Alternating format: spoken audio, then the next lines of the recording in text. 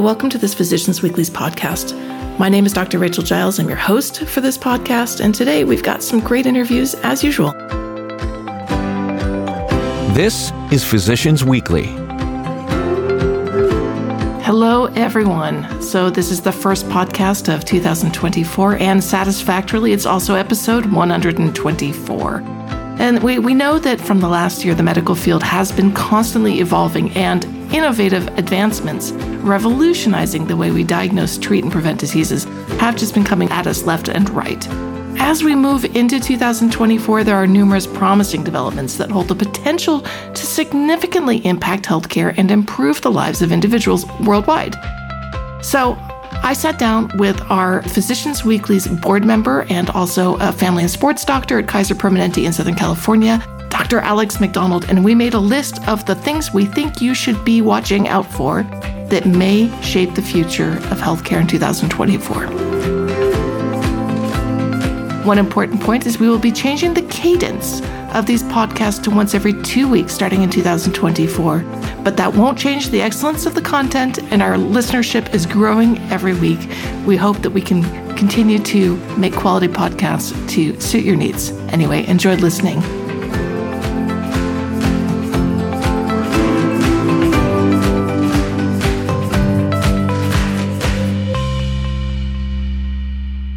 Hi there, everyone. This is Rachel Giles. I'm here with Dr. Alex McDonald. Alex, could you just kick off by telling us a little bit about yourself? Sure. For those of you who may be new, I'm Alex McDonald. I practice family and sports medicine here in Southern California, and I like talking on podcasts. So you guys keep having me back every time. No, I'm just teasing. I do a lot of work around health policy, primary care, obviously. I teach medical students, residents, fellows, and I'm just really excited to continue to have the conversation here with you and all of our listeners out there. Thanks so much for showing up for this one, because this is going to be a tough one. We're going to take a look into that crystal ball and try and predict some of those breakthroughs might be that will claim 2024 as their year of coming to see the world. So it's a lot to ask, and I think that we've made a list that's going to be halfway decent. And I pulled up the old list. I mentioned this before we started recording. We didn't do too badly last year, actually. No, we did pretty well, actually. I would go back and listen to that. Those of you who have not, yeah. Well, you guys be the judge of it, but grand scheme, we did. It wasn't too bad. It wasn't too bad. Well, I hope this year we're half as successful. So there were some guesses here, but I think some of them are pretty obvious as well. And so I'm going to give the mic over to you, because I think, Alex, what do you look forward to in 2024? What are some of the trends you think globally? I'm going to kind of hedge my bets here a little bit and talk about a lot of the work in primary prevention, which has been going on. This is work which has been going on for years. I think we will continue that work in 2024 regarding prevention. If we can prevent illness, that's ultimately the panacea for all of us as physicians, rather than just treating somebody once they're already sick. So this has been slow, incremental work. It's hard to measure. We likely won't see that benefit for years or even decades down the road. And so I'm going to say primary prevention and the work towards continuing to prevent illness. You know, there's multiple things like the poly pill and things like that, which are coming out. And there's been some data around those, but I think we'll see a lot more work there. And I can claim that I was right no matter what happens. So I'm going to take that one as the first win. Oh, I love it. I think it's a great first one. And I think we definitely are going to be seeing more of that. It's just the question indeed is, how do we measure this? And how do we make sure that we're hitting all of the population, and not just the low-hanging fruit, as they say. Important. But okay, let's move on to the first one we chose, which is kind of on this theme, because the first one we chose was AI-powered diagnostics and patient information. And what do you think about that? AI is sweeping everywhere. I mean, I think I would say, 2023 was probably the year that AI really kind of exploded, and it will likely continue to explode across all sectors of, you could imagine. In healthcare, it's obviously no different. Again, I like using the term not artificial intelligence, but augmented intelligence, because I really don't think that AI is going to replace the human physician-patient interaction, but I think it will help us do our jobs better, because there's just so much information and so much knowledge that one person can't know it all. And it's going to help us make better decisions, both at the point of care as well as long-term prognosis. And it will be interesting to see where we continue this work in 2024. Absolutely. So I agree with you. I think specifically the diagnostics is something which will definitely help. The human mind can only only has so much, and we definitely have biases intrinsic to the way we look at things. So it's definitely good to have AI support a diagnostic tree along that. Right. And on top of that, I think we put down patient information, because one thing that large language models can already do is interpret something complex like the notes from a multidisciplinary team, or even the pathology report, and turn this into a language that most patients would be able to understand. And I think that that's something that's being underutilized, and I hope to see an uptake of that in the coming year for sure. Yeah, I can't tell you how many times that we have open notes here in my system, and patients get a CT scan or MRI report, which is, page long, and they send me like, what does this mean? And I have to translate it. And if we can have a machine do that, that frees us up for other work as well. Exactly. And these large language models make it easy to query. So if the patient still doesn't understand it after that, you can say, well, what about this? It'll just go into more details and it'll define things. So hopefully it'll be a great supportive tool, and it obviously won't replace it. But there's some, retrospective studies. There's some prospective studies that are really using and incorporating artificial intelligence or augmented intelligence as a basic tool. So we've got certain aspects that are definitely interesting, and we're all learning how to use it. But also, you're learning to laugh at the things that go wrong. Right. You can't expect it to be perfect. But the idea is that it's going to save up to 30% of the time in the clinic. So that would be great to have that time for other things. Yeah, and if I may, I think I have a couple folks who may be a little more senior in their career, and they're very anxious and worried about AI and doesn't think it has a role in healthcare. But I would argue that we have to be at the table. We have to be on the ground floor as physicians, making sure that AI is implemented in a smart way, where there's guardrails and there's guidelines, so that we can make sure that it really is serving both the patient and the physicians and the healthcare systems. And so I think we have to be very engaged in this conversation as frontline clinicians. And so you can't just ignore this and pretend like it's not going to affect you, because it's going to affect all of us. So if we don't help make the decisions, someone else is going to make the decisions for us, which might not be the best outcome. You're either at the table or you're on the menu. That's right. You're either at the table or on the menu. Exactly. So we're going to move to policy, which is another important part of what may impact how medicine unfolds in 2024. And one of the things we were talking about was the Inflation Reduction Act, but also other policy issues that are relevant. You're the policy guy here. Yeah. So obviously, Inflation Reduction Act will help change some kind of out-of-pocket expenses and copays. So once patients meet their deductible, they're not going to have that sort of 5% cost for some of those medications, which can be exorbitant. And so that's going to be a big thing, especially Medicare beneficiaries who won't have as much out-of-pocket costs for some of their medications. So I think that's a really important piece.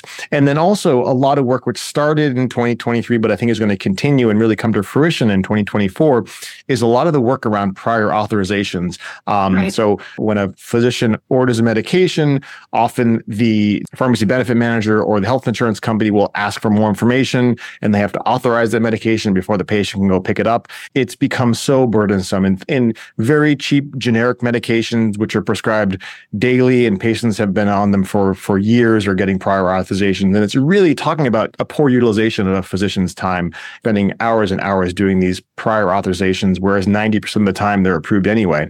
Right. And so there's been a lot of work around that. How can we streamline that process for physicians who have 90+% of their prior authorizations approved? Can they kind of get a pass for 3 months, so to speak, so they don't have to do it for every single medication, every single refill? So there's a lot of work going around this work, both, nationally as well as in different states. And I think we will see a lot of that come to fruition. I know there's a lot of frustration amongst physicians regarding having to deal with this work.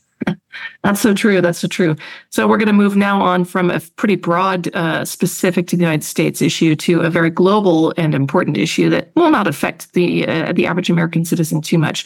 But it is something of great note, I think, that people probably should stand still for, which is the R21 malaria vaccine. Yeah. That's been, it's really been showing to be incredibly effective in children in Africa. And there's been thousands of children who have been vaccinated at this point, and it's showing incredible promise for long-term protection against malaria. And I can't tell you enough how important that is for global situations where there is so little access to care, and how that sort of primary prevention, can actually really control a lot of misery. So yeah, I'm pretty excited about this. massive impact worldwide. And I think also with, changing climate patterns, we're seeing malaria in new and different places that, Good point. We used to think, oh, this doesn't affect us here in the United States, but actually, Florida's looking pretty malaria-like. Yeah, that's exactly. True. So I think this affects all of us and could make a huge benefit to primary prevention, like I said. Yeah, absolutely. So it's one of those things that sometimes you have to keep an eye on things that may not be directly impacting your practice, but it will impact global practice. And I'm very excited to see these developments also because it's not a big moneymaker probably. So it's great to see these kind of global efforts and collaborations roll out across the globe. Agreed. The next on our list, number 4, is digital twins, which is a bit of a fantasy world, and we may have to roll this one back next year, but who knows? I don't like the term for this, but I don't either. What would you prefer? It doesn't describe what it actually is. But anyway, you go ahead, please. Well, I mean, what do you think it is? Let's just start there. Well, so my understanding of this is it's sort of looking at sort of theoretical models about what might happen if you're at a decision point and you can choose A or choose B, and these computerized models help us decide what might be the outcome of path A versus path B, and further decision points down each of those paths as well. So I feel like you can take a very complicated situation and almost like have predictive analytics of all these different pathways based on which decision you make at which point. That's my understanding, at least. Am I absolutely? No, you're not off base at all. So that's one aspect to it. So if you have a 55-year-old African-American male with the BMI of 30 who is pre-diabetic and might have prostate issues, you may need to have that information you can pull out of a clinical trial database of other 55-year-old African-American males with a similar BMI and so forth. And so some of that is just using the data digitization that we already have at our fingertips, but just simply don't have access to because we don't have the algorithms there for them. The other thing, the aspect that's very important is the personalization of the digital twin. So that's you put in your genome, you put in your allergies, you have all of these information there about your phenotype and genotype. And it does some modeling based on that as to which drugs might work for you, which drugs, based on, how your enzymes may metabolize certain drugs and so forth. So there's a lot of different elements there that's involved, and it's a very hand-wavy situation still. But the idea of a digital twin is to allow people to indeed help the decision-making be more realistic and down to earth and personalized as well. So you want to figure out how to treat the patient in front of you and not just a standard patient. Yeah, but I don't like the term digital twinning. I mean, shouldn't it be like, digital decision support, or I don't know, some other term? I agree. So maybe we need to change it now and work with that, try and set the stage here. But it is being used, unfortunately. Right. Agreed. Okay. Another exciting global event that will affect perhaps people in the United States is the T-cell vaccine for HIV/AIDS. Yeah. So there's some trials that are happening. They're treating mostly young, healthy individuals with HIV/AIDS, and it's a cytomegalovirus virus vector vaccine, and it affects T cells and really whips them up into a frenzy. So, and the proof of concept trial has really been impressive. We're really looking forward to see how they scale this up and distribute it, but it's available at limited situations and sites at this point. And I think we're going to be seeing a lot more real-world evidence coming out of that, and perhaps disappointing. Real-world evidence often is, since trials are often selective for who they're treating. But we've had people dosed already, and it's being conducted by the HIV Vaccines Trials Network at 10 sites in the United States right now. So I'm really interested. It's funded by the Bill and Melinda Gates Foundation. So the idea is to make this really roll it out globally. The infrastructure is fantastic for this. So I love to see these global projects come to fruition. Yeah. Now this will be really fascinating. Again, talk about primary prevention. See, I'm right already. We haven't even started the year yet, and I'm probably right on this primary prevention work. That's right. Okay, our next point, however, is after the fact, not primary prevention. Right. You're sick. You're in the hospital. What can we do to improve virtual hospitals and home care hospitalization? Yeah. I mean, so this is a work that I'm actually very involved with my organization here, Kaiser Permanente. We're doing a lot of hospital at home. We know patients do better at home, recover better at home. They're more comfortable at home. And so if they're clinically stable, we can get them IV medications at home. We can treat them virtually. We can have either, a virtual visit. You can have some remote monitoring, talk about wearable technology, talk about patient-centered. Rather than taking the patient and put them into the hospital where all the doctors are, we can have the doctors and the medicine come to the patient. And I just love this sort of, paradigm shift from where we were, 150 years ago before hospitals. We're now kind of shifting back because we realize that the centralization of hospitals is maybe not always the best thing, quite frankly, when it comes to, infectious disease spread and, patients not doing as well. So I think this will be really interesting work, and I hope this continues. I love getting people out of the hospital and home as quickly as possible, but we want to do it safely and effectively. Absolutely. It's so important. There's a lot of different cultures where home care is more standard, and also home dialysis is something that's really important too. So it improves people's quality of life, but also extends their life. So yeah. It's interesting. It'll be interesting to see what happens. All right. Next number 6 is also a little bit of the hand wavy type, but there's some interesting stuff going on, and it's not quite ready for prime time yet. But tissue printing, 3D tissue printing, and also I specifically mentioned the Kidney Project, which is a UCSF project. I'm not sure how familiar you are with it, but they're not going to put bioartificial kidneys into humans until 2030. Is the current plan, but there are significant proof of concept trials planned for next year. And I think we're going to be seeing some really interesting data come out on this. So right now they're working with goats because they have similar size kidneys and similar blood pressure requirements, and they're very active, much more active than humans. So typically if it can be in a very active goat and survive, then it's thought to be humans will be a piece of cake, will be an easy animal model at that point. Well, goats eat anything anyway, right? So maybe that's true. I mean, I think this is fascinating. There's such a need for organ transplants, and we know that list is so long. And if we can, grow our own artificial organs, I feel like this is something super sci-fi and futuristic, but it's becoming reality, which is pretty amazing. Yeah. I mean, it really is. Ever since I'm in nephrology, so the whole dialysis concept is still crazy that we've had it for so long, and it saved some people's, but we haven't really improved it too much for a long time. I feel like also just the physiologic wear and tear that dialysis takes on someone's body. Yeah. I mean, when you see patients who've been on dialysis for 5 or 10 years, I mean, they're just worn out on multiple levels. And if we can prevent that also, sure, we can filter the blood, but it doesn't impact a lot of those other sort of more nuanced approaches to quality of life and things like that, where we can just replace the kidney, grow a new one, replace it, and it's a perfect match for them.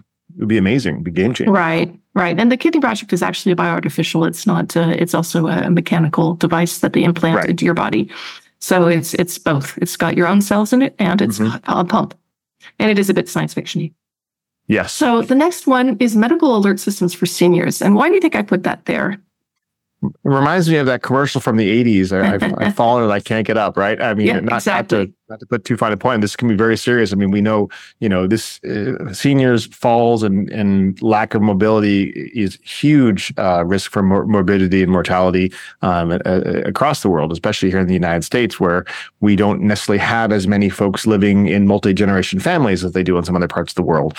And so I think having a kind of an early warning system or a way to get that help when they need it urgently, I think could be, critical. Yeah, but there's been some improvements also with where you don't actually have to wear this huge necklace kind of thing. Right. Yes.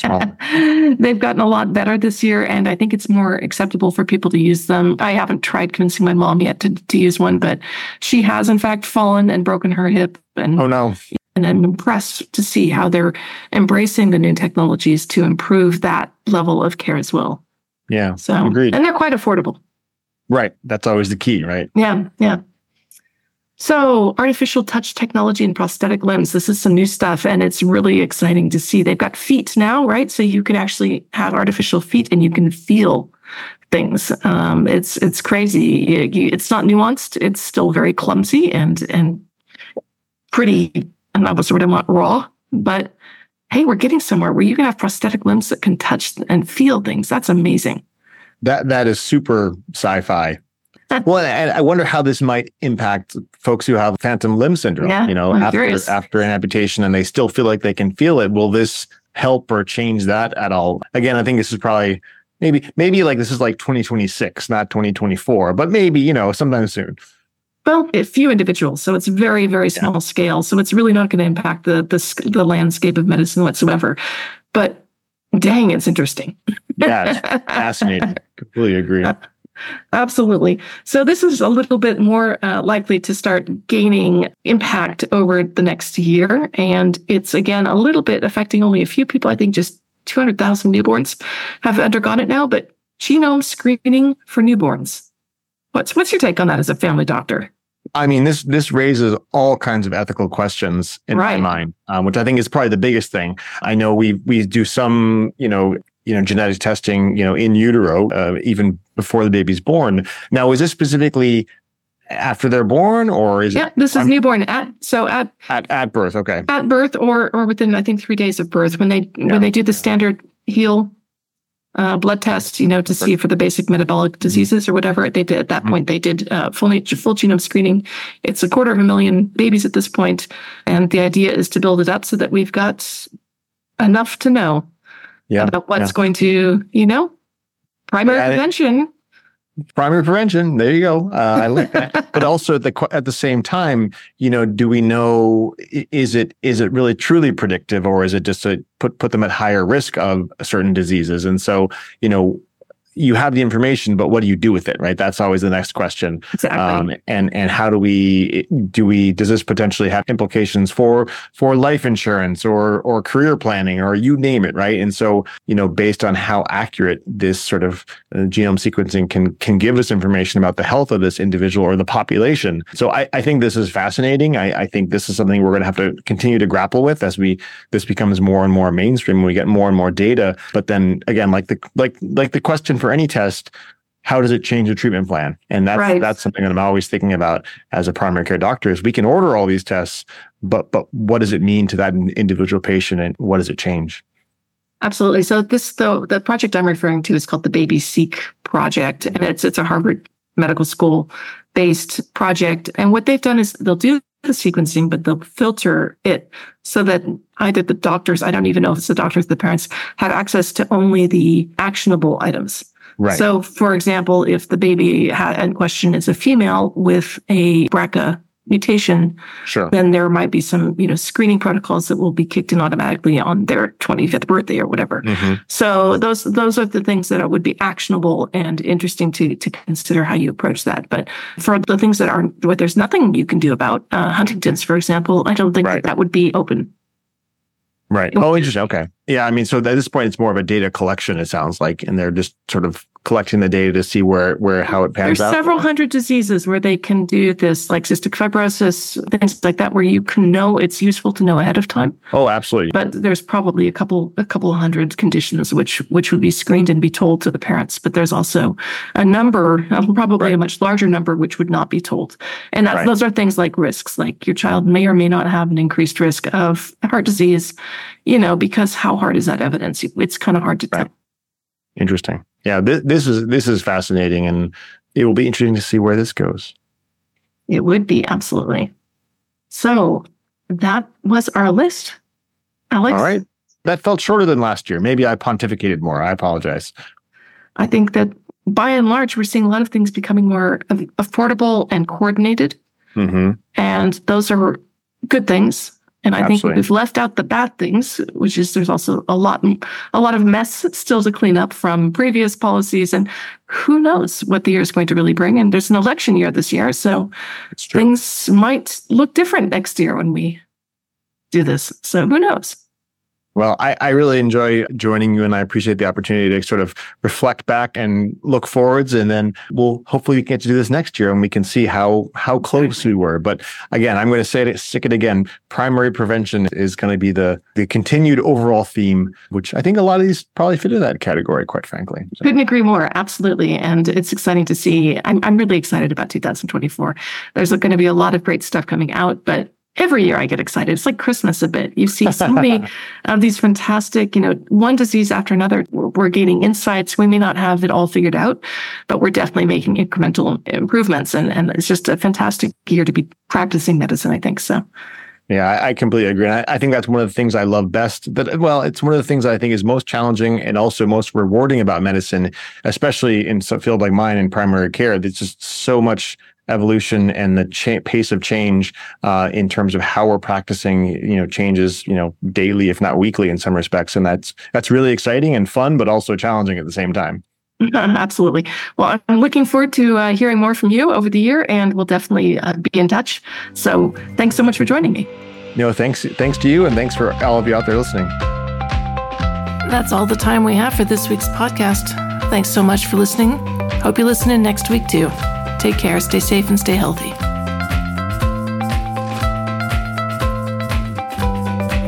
Thanks for listening to Physicians Weekly.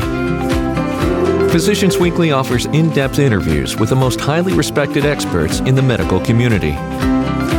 Physicians Weekly is produced in collaboration with Medicom Medical Publishers and Physicians Weekly.